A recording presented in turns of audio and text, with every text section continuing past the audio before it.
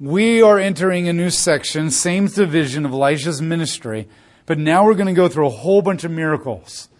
So the first thing that we saw was God's ability to use Elisha to defeat political enemies. Now we're going to see God using Elisha to bring healing and provision for his people. So we've seen God using Elisha on external enemies. Now we're going to see God providing internally for his people. So there's a series of miracles here that are going to begin to happen. Chapter 4, verse 1. Now a wife of one of the prophets appealed to Elisha for help, saying, "Your servant, my husband, is dead. You know that your servant was a loyal follower of Yahweh.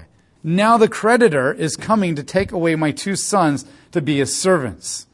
So she's like, look, my husband was one of the sons of the prophets. But she specifically emphasizes, and you know, Elisha, that he was loyal to Yahweh. Almost like there's an implication not all the sons of the prophets are. So I'm going to make it clear that he was one of the good ones. Which means his death is not a judgment from God. Remember, husbands dying, leaving widows and children behind was considered judgment from the gods. But if he's a prophet and he's loyal to Yahweh, there was no reason for God to kill him. Now the creditors, I have all this debt. Now, it may not be debt like I'm an irresponsible person financially. It could just be I have no husband to help me survive anymore, and I can't pay the bills anymore. So the creditors are coming to enslave my sons, and my son's slavery is going to pay off the debt. But that's scary. Help me, Elisha. So Elisha said to her, "What can I do for you? Tell me, what do you have in your house?" She answered, "Your servant has nothing in the house except for a small jar of olive oil." He said, "Go and ask all your neighbors for empty containers. Get as many as you can. Go, close the door behind you and your sons. Pour the olive oil from that one jar into all the containers. Set aside each one when they have filled up." So she left him, closed the door behind her and her sons. And as they were bringing the containers to her, she was pouring the olive oil. And when the containers were full, she said to one of her sons, "Bring another container." But he answered her, "There are no more." Then the olive oil stopped flowing. And she went and told the people, and he said, "Go, sell the olive oil, repay your creditor, and then you and your sons can live off the rest of the profit." Now, in this same way, he is providing for her as a widow, just like Elijah had provided for a widow. And just like Elijah had multiplied the flour and oil for bread, now he's multiplying just the oil. Now, this is significant too, because this oil is incredibly expensive. Olive oil can go for a higher price than even wine can, especially extra virgin olive oil. And so this oil was used in several ways. It was used in baking. It was used as a healing, a medicine that you would rub on your skin and that kind of stuff. It can be used for burning oil lamps and that kind of stuff. Oil was incredibly expensive, incredibly practical in many different ways. But symbolically speaking in the Bible, oil always represents the blessings and the Spirit of Yahweh. And notice that the Spirit of Yahweh and the blessings of Yahweh are being abundantly poured out for this widow. And she fills it all up, and he says, sell it, pay off all your debts, and then notice what he says after that, and then live on the rest. That means that she had made so much money that she was able to pay all the debt and have enough to live the rest of her life before her sons were old enough to get their own jobs, their own land, and start taking care of the family. So this is an incredible blessing of God for her. But notice the other difference too is that first miracle with Elijah was for a widow outside the land. But this miracle is for Israel, meaning that Israel will be accepted again one day. Verse 8 of chapter 4. One day Elisha traveled to Shunem, where a prominent woman lived. Now, prominent, you should understand her as extremely wealthy and politically well-connected. She insisted that stop for a meal. So whenever he was passing through, he would stop in there for a meal. And she said to her husband, look, I am sure that the man who regularly passes through here is a very special prophet. Let's make a small private room in the upper room and furnish it with a bed, table and chair and lamp. And when he visits us, he can stay here. So notice she's married, but she's a prominent and wealthy, politically connected woman, which means she has some kind of position of power, and her husband is connected to her in that kind of way, which is very rare in the ancient world. So she says, look, this prophet comes through all the time. We provide him a night to stay, but he comes through so often. Let's actually turn the spare bedroom into his personal bedroom and make sure that he knows he doesn't have to ever stay anywhere else. This place is always available to him. She wants to be a blessing to the prophet of God. One day, verse 11, Elisha came for a visit, and he went into the upper room and rested. He told his servant Gehazi, this is the first time his servant is mentioned by name, ask the Shunammite woman to come here. So he did so, and she came to him. Elisha said to Gehazi, tell her, look, you have treated us with such great respect. What can I do for you? Can I put in a good word for you with the king or a command of the army? She replied, I am quite secure. Now, he basically says, what can I do for you? I can't really provide you any blessings because you're already really wealthy. Can I put a good word in for you with the king? And get you well positioned with him? The king owes me. I just defeated Moab for him. And she answers by, I'm well secure, meaning I'm already really politically well connected. I don't need a word with the king. Later we're going to see her, and she's just going to walk right into the king's presence and says, I want my land back. Okay, so she has no problem throwing her weight around, politically speaking. So she says, I'm good. And she walks away. So he asks his servant Gehazi, what can I do for her? Gehazi replied, she has no son, and her husband is old. And Elisha told him, ask her to come here. So he did so, and she came and stood in the doorway. And he said, about this time next year you will be holding a son. And she said, no, my master, O prophet, do not lie to your servant. The woman did conceive, and at the specified time, the next year, she gave birth to a son, just as Elisha had told her. Now, on the surface, this sounds really awesome. But when you're really digging deep, you realize he never actually asked God. First, it's Gehazi who comes up with this idea. He makes an assumption that she needs a kid. And then Elisha, without consulting God, says, you're going to have a kid. And then she even says, don't do that to me. Don't mess with me. Now, if she really wanted a kid, and I'm not saying she didn't, we don't know. But if she really wanted a kid, she probably would have asked for it. Or she would have been like, oh my gosh, thank you, God. But everything here is just off. And this is really hard to know what's going on. There could be a sense of hubris, because here's the thing. She is being hospitable to him. And when people are hospitable to you, it's considered rude to think that you have to repay them in their own house. But in the ancient world, there's also this concept that you might be afraid that you're in their debt and you'll owe them. And so there's a good chance. Well, one, we know for a fact, culturally speaking, Elisha has incredibly been rude and insulted her in her own house by saying, I need to repay you for your hospitality to me in my house. That'd be like going to a friend's like, come over for dinner. You come over. We'll have a meal. This will be so much fun. And they bring you over and they make a meal and you kind of watch a movie together and they get some wine and you have a great talk and all this kind of stuff. And you pull out a $50 bill and say, hey, this will cover the meal and the firewood and the wine.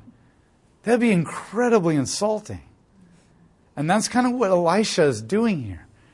And it means that he might be afraid that he is going to be indebted to her and he'll have to owe her something.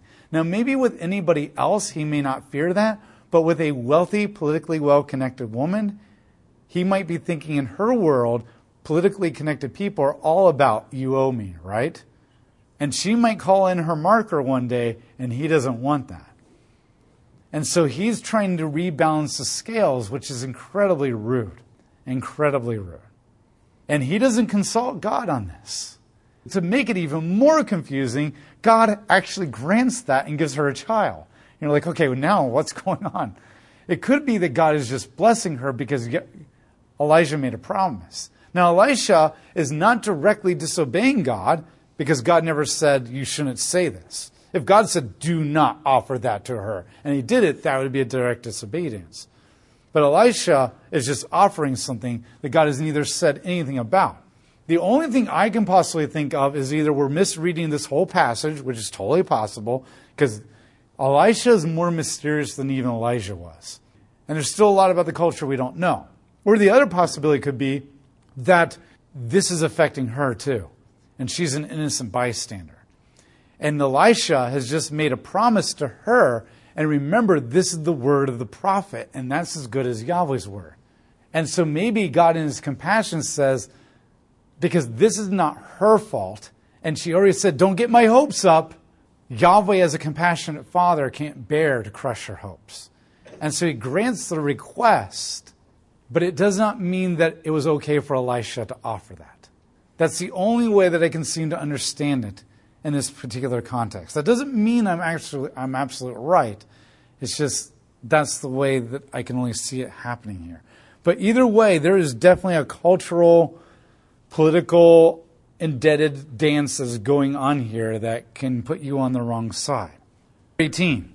Elisha stepping out of bounds, and his hubris seems to be emphasized what happens next. The boy grew, and one day he went out to see his father, who was with him in the harvest working. And he said to the father, my head, my head. And his father told his servant, carry him to his mother. And so he picked him up and took him to his mother. He sat on her lap until noon, and then he died. The father has no idea. This could have just been normal. I mean, you guys know how headaches work. I mean, a headache could be just normal headache, or it could be a brain tumor. You never know, because you can't see what's going on.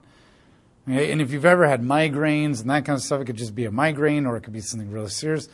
But the father's just thinking it's hot in the fields, the kid's overworked, take him in the house, let him cool down with his mom. And little does he know, by the end of the day, he's dead. Something really serious has happened. Now remember, this is the child that Elisha promised. And this is the child that God granted. And in some ways, her hopes have been gotten up, and now they've been crushed. Because you don't promise somebody a child just to kill them in their childhood. Verse 21, she went up and laid him down on the prophet's bed. She shut the door behind her and left. And she called to her husband, send me one of the servants and one of the donkeys so I can go see the prophet quickly and then return. He said, why do you want to go see him today? Is it not a new moon or a Sabbath? She said, everything is fine. And she saddled the donkey and told her servant, lead on, do not stop unless I say so. Now, she basically takes the child up to the prophet's bed and locks it. And then she says, I'm going to see the prophet. Now, the husband's really confused right now. There is nothing in the text that seems to suggest that he actually knows his son is dead. We don't know. He may know it. Why is she putting him in the prophet's room and locking the door? Maybe she's hiding this from the husband to save him from the mourning because she expects the prophet to do something about it. Knows her tenacity. She is like, I am going to the prophet. And when she gets to the prophet, she's going to be like, you promised me. She's going to hold him to the fire on this. So she goes off, and he says, where are you going all by yourself to see a prophet? She's like, I'm just going to see him. He says, it's not a Sabbath or moon festival. It is not the only time that women ever left without a male figure the house and went off somewhere on their own is during festivals. And they would hook up with other women and go together. It is not safe. Even a prominent, politically well-connected woman does not go all by herself into the middle of nowhere as a woman. It's not wise for a man to go by himself in this world. And so he's like, look, this is not a festival, which means you're not hooking up with other women, and you're going off by yourself. Like, what the heck is going on? He seems confused. She's like, never mind, I'll be back. Communication. So she saddled her donkey and left. Verse 25. So she went to visit the prophet at Mount Carmel, and when he saw her at a distance, he said to the servant Gehazi, look, it's the Shunammite woman. Now run to meet her and ask her, are you well? Are your husband and the boy well? He doesn't know what's going on. This is the one of the very few times that Yahweh has kept him in the dark. Him and Elijah always know everything that's happening before it happens. In fact, the next couple of scenes, he's going to know what's happening before it even happens. He knows about Naaman coming to the king before it happens. He knows about Jehoram sending soldiers to kill him before it happens. He knows everything that's going to happen before it happens. And yet he's completely in the dark. Almost like God was trying to humble him. He stepped out of line and offered something he shouldn't. And God is now going to humble him. So he doesn't have any idea what's going on. But notice too, he won't even go out himself. He's sending Gehazi. We've never seen prophets speak to other people through their servants. The prophets always connect to the people. And yet he's always doing this through the servants, almost like he's starting to get a position of power too. She told Gehazi everything is fine. She refuses to talk to Gehazi. But when she reached the prophet on the mountain, she grabbed a hold of his feet. And Gehazi came near to push her away, but the prophet said, leave her alone, for she is very upset. And Yahweh has kept the matter hidden from me. Now he specifically says it. I don't understand. My eyes to the spiritual realm have been shut. In the language of the prophets, he's blind. And blindness is always associated with stubbornness and sin and judgment. She said, did I ask my master for a son? No, I did not. Didn't I say, don't mislead me? Yes, I did. Elisha told Gehazi, tuck in your robes into your belt and take my staff and go. Don't stop to exchange greetings with anyone. Place my staff on the child's face. The mother of the child said, as certainly as Yahweh lives and as you live, I will not leave you. So Elisha got up and followed her back. So he sends Gehazi on, saying, you do the resurrection. Now, once again, it's like, why is he sending somebody else? Could it be a test? Like when Elijah was testing Elisha by throwing the cloak on him and going by? Could he be trying to do the same thing with Gehazi? Are you the prophet that will succeed me? I succeed Elijah. Maybe God's doing a new thing and I'll have a prophet that succeeds me. Could it be that he's still saying, I'm not going to go there and do this because I don't want to be indebted to her? We don't know. This is just really confusing and weird. But there's something definitely not right. The fact that this doesn't match up with any other story in the entire Bible and the way that cultural customs normally happen, and the fact that he seems to be in the dark of what's going on, and he is unwilling to personally get involved, yet he personally gets involved with every other thing before this and after this. So something's really going on weird, and the only thing that is different here is that we have a politically well-connected woman involved.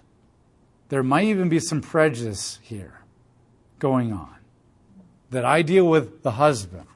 I don't know. Maybe I only dealt with the widow because the husband was dead. This could be God humbling him. And he knows he's still not going to God. And Yahweh has not been mentioned once yet. And whenever we see that with David and other people, they're showing something's wrong here. Something is off. So something is definitely not right here. And God's not involved like he normally is. Normally Elisha says, thus saith Yahweh. He never said that. Usually he goes to God, or Yahweh sends him, or nothing is happening here. There's definitely a game of chess that seems to be happening between him and the woman that we kind of understand, but notice that she's doing politically the same thing. She's insulting him. She busted in his home without permission.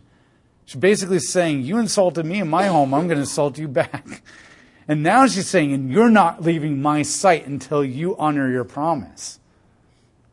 Gehazi goes along. Finally, only when she says, I'm not leaving you, does Elisha say, okay, fine, I'll go with you. Like, if you're not going to leave me, woman, then I got to get you out of my life, so I'll go with you. Verse 31, Gehazi went on ahead of them, and he placed the staff on the child's face, but there was no sound nor response. When he came back to Elisha, he told him the child did not wake up. Now, notice Elisha passed the test of God.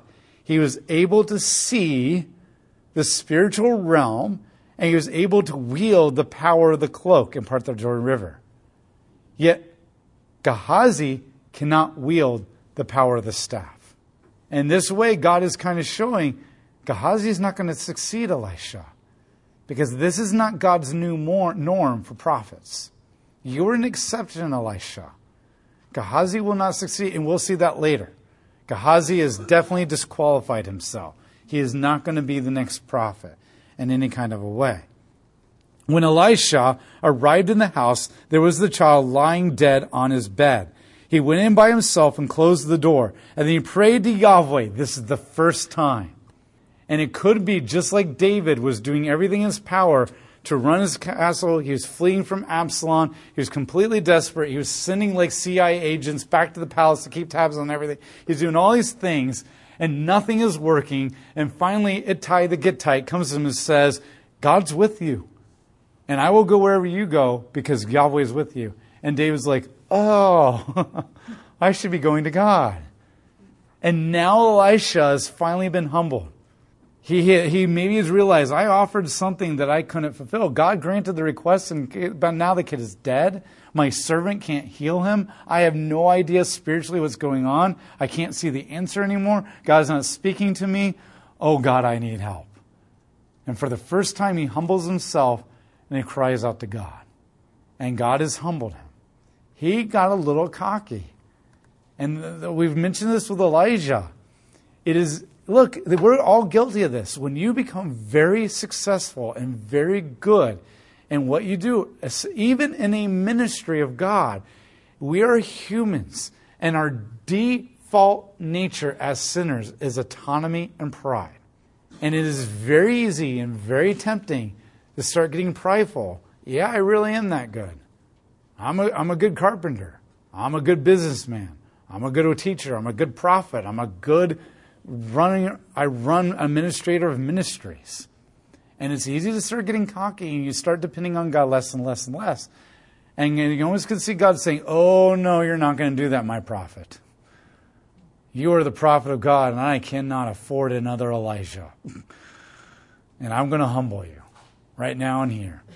And Elisha cries out to God. He got up on the bed, spread out his body over the boy, just like Elijah, the body-to-body contact, mimicking pulling him out of the grave. He put his mouth on the boy's mouth, his eyes over the boy's eyes, and palms on the hands against the boy's palms. He went down over him, the boy's skin grew warm. This would defile Elisha. Touching a dead body defiles you. Now with Elijah touching the boy, it didn't seem to be an issue because the boy had just died. And Elisha went up very quickly after that, within minutes. Elijah quickly went up to that room within minutes. So the boy still would have been warm. And it wouldn't be considered as defiling. And Elijah wasn't getting all arrogant and prideful. But now you have Elisha who's arrogant and prideful.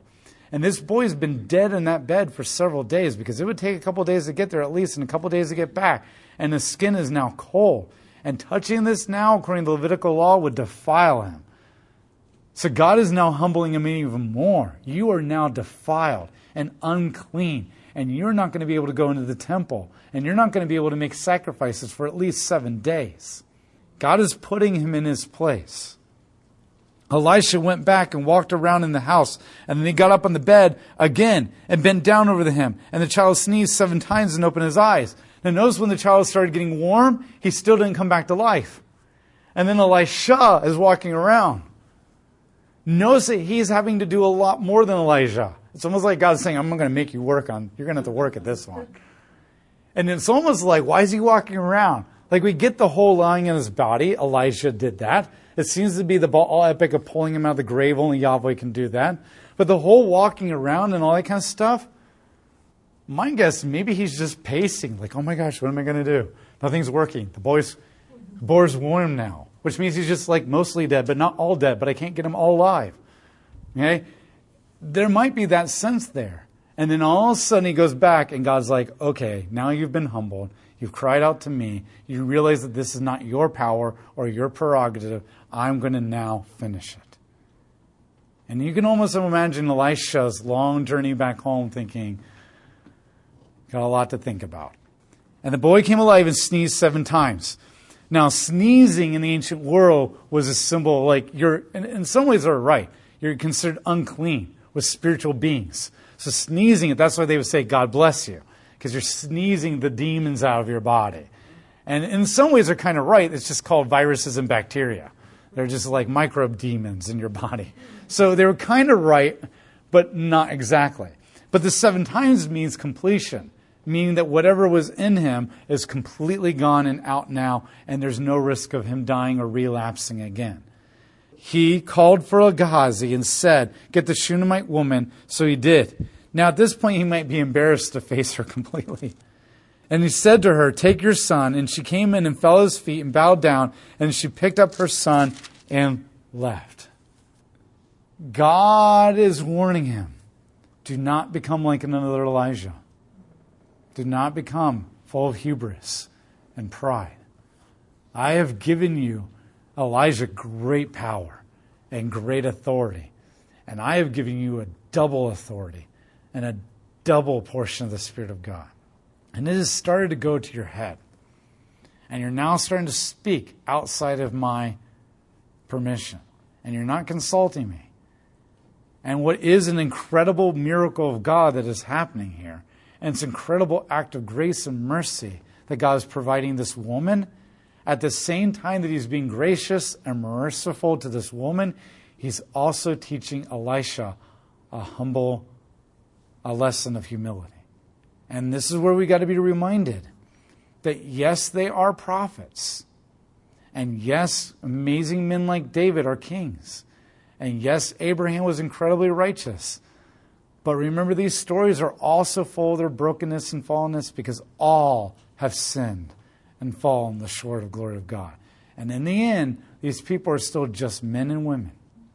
And we do a disservice of not recognizing their great faith and not recognizing the commitment that they had to Yahweh and the amazing way that he used them. But we also do a disservice by also putting them on pedestals and acting like they were these amazing men and women in themselves. And the truth is in the tension. The truth is in the tension.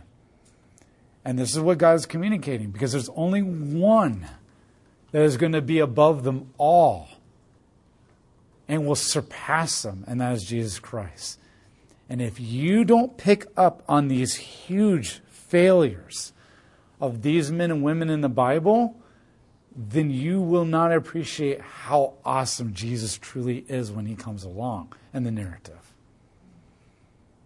But at the same time, we don't need to rip them apart and shred them and bash them to overly drive the message for all have sinned and fallen short of the glory of God.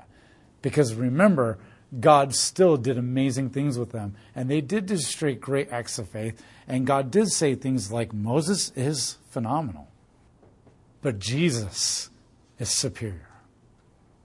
Chapter 4, verse 38. Now Elisha went back to Gilgal. While there was a famine in the land, some of the prophets were visiting him. This is the sons of the prophets. And he told his servant, put on a big pot on the fire and boil some stew for the prophets.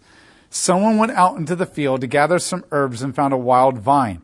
He picked some of its fruit, enough to fill up the fold of his robe, and he came back and cut up and threw the slices in the stew pot, not knowing whether they were harmful or not. Famine's probably so bad they're just desperate for anything that looks edible. The stew was poured out for all the men to eat, and when some of the stew, for all to eat and some of the stew, they cried out, "Death, O man of God, there's death in the pot." He said, "Get some flour." Then he threw it into the pot and said, "Now pour some out for the men so they may eat." And there was no longer anything harmful in the pot. This is the best anti-drug campaign I've ever seen. Man of God, there's death in the pot. They're basically eating this thing, and it's enough to make them really sick enough that they think that they're dying or whatever. So he immediately takes flour and he throws it into the pot and it purifies it. So this is another case where he's protecting them and taking care of them. Now, flour, just like salt earlier, doesn't seem like a practical way to purify things. But once again, flour is symbolic of life. And this could be probably connected to the provision of God in the wilderness when he provided them bread in the wilderness, which then ties into the next story in verse 42 when it says, "Now a man from Baal Shalishah brought some food for the prophet, 20 loaves of bread made from the first fruits of the barley harvest, as well as fresh ears of grain. Elisha said, 'Set it before the people so they may eat.' But his attendants said, 'How can I feed 100 people, 100 men with this?' He replied, 'Set it before the people so they may eat it, for this is what Yahweh says. They will eat and have some left over.' So he set it before them, and they ate and had some left over, just as Yahweh predicted." Now this story reminds us of Jesus multiplying the bread. However, for everybody who witnessed Jesus do that, Jesus reminds them of Elisha multiplying the bread. And so this is basically Elisha reminding them that God is still their provider. And just as he provided bread in the wilderness for them and maintained their physical life, God is still at work doing that. He's still at work in their lives, reminding them of who he is. And once again, when we get to the prophets, you're going to see that when God does the exile, he's going to repeat many things that he has done in the past for them. And by doing these things over and over and over again, he's reminding them that he is still the same God now that he was back then, and that he's still interested in providing for them and making provisions for them. But Christ, when he comes along, he is going to do it even greater and bigger and go even further. And once again, where Elisha is multiplying the bread, Christ is going to multiply it to a far greater extent, but he's also going to say, I am the bread of life. So where Elisha is only mediating the provision of God, Christ is saying, I am the provision of God. And so he goes in that way, he becomes a greater and a superior Elisha.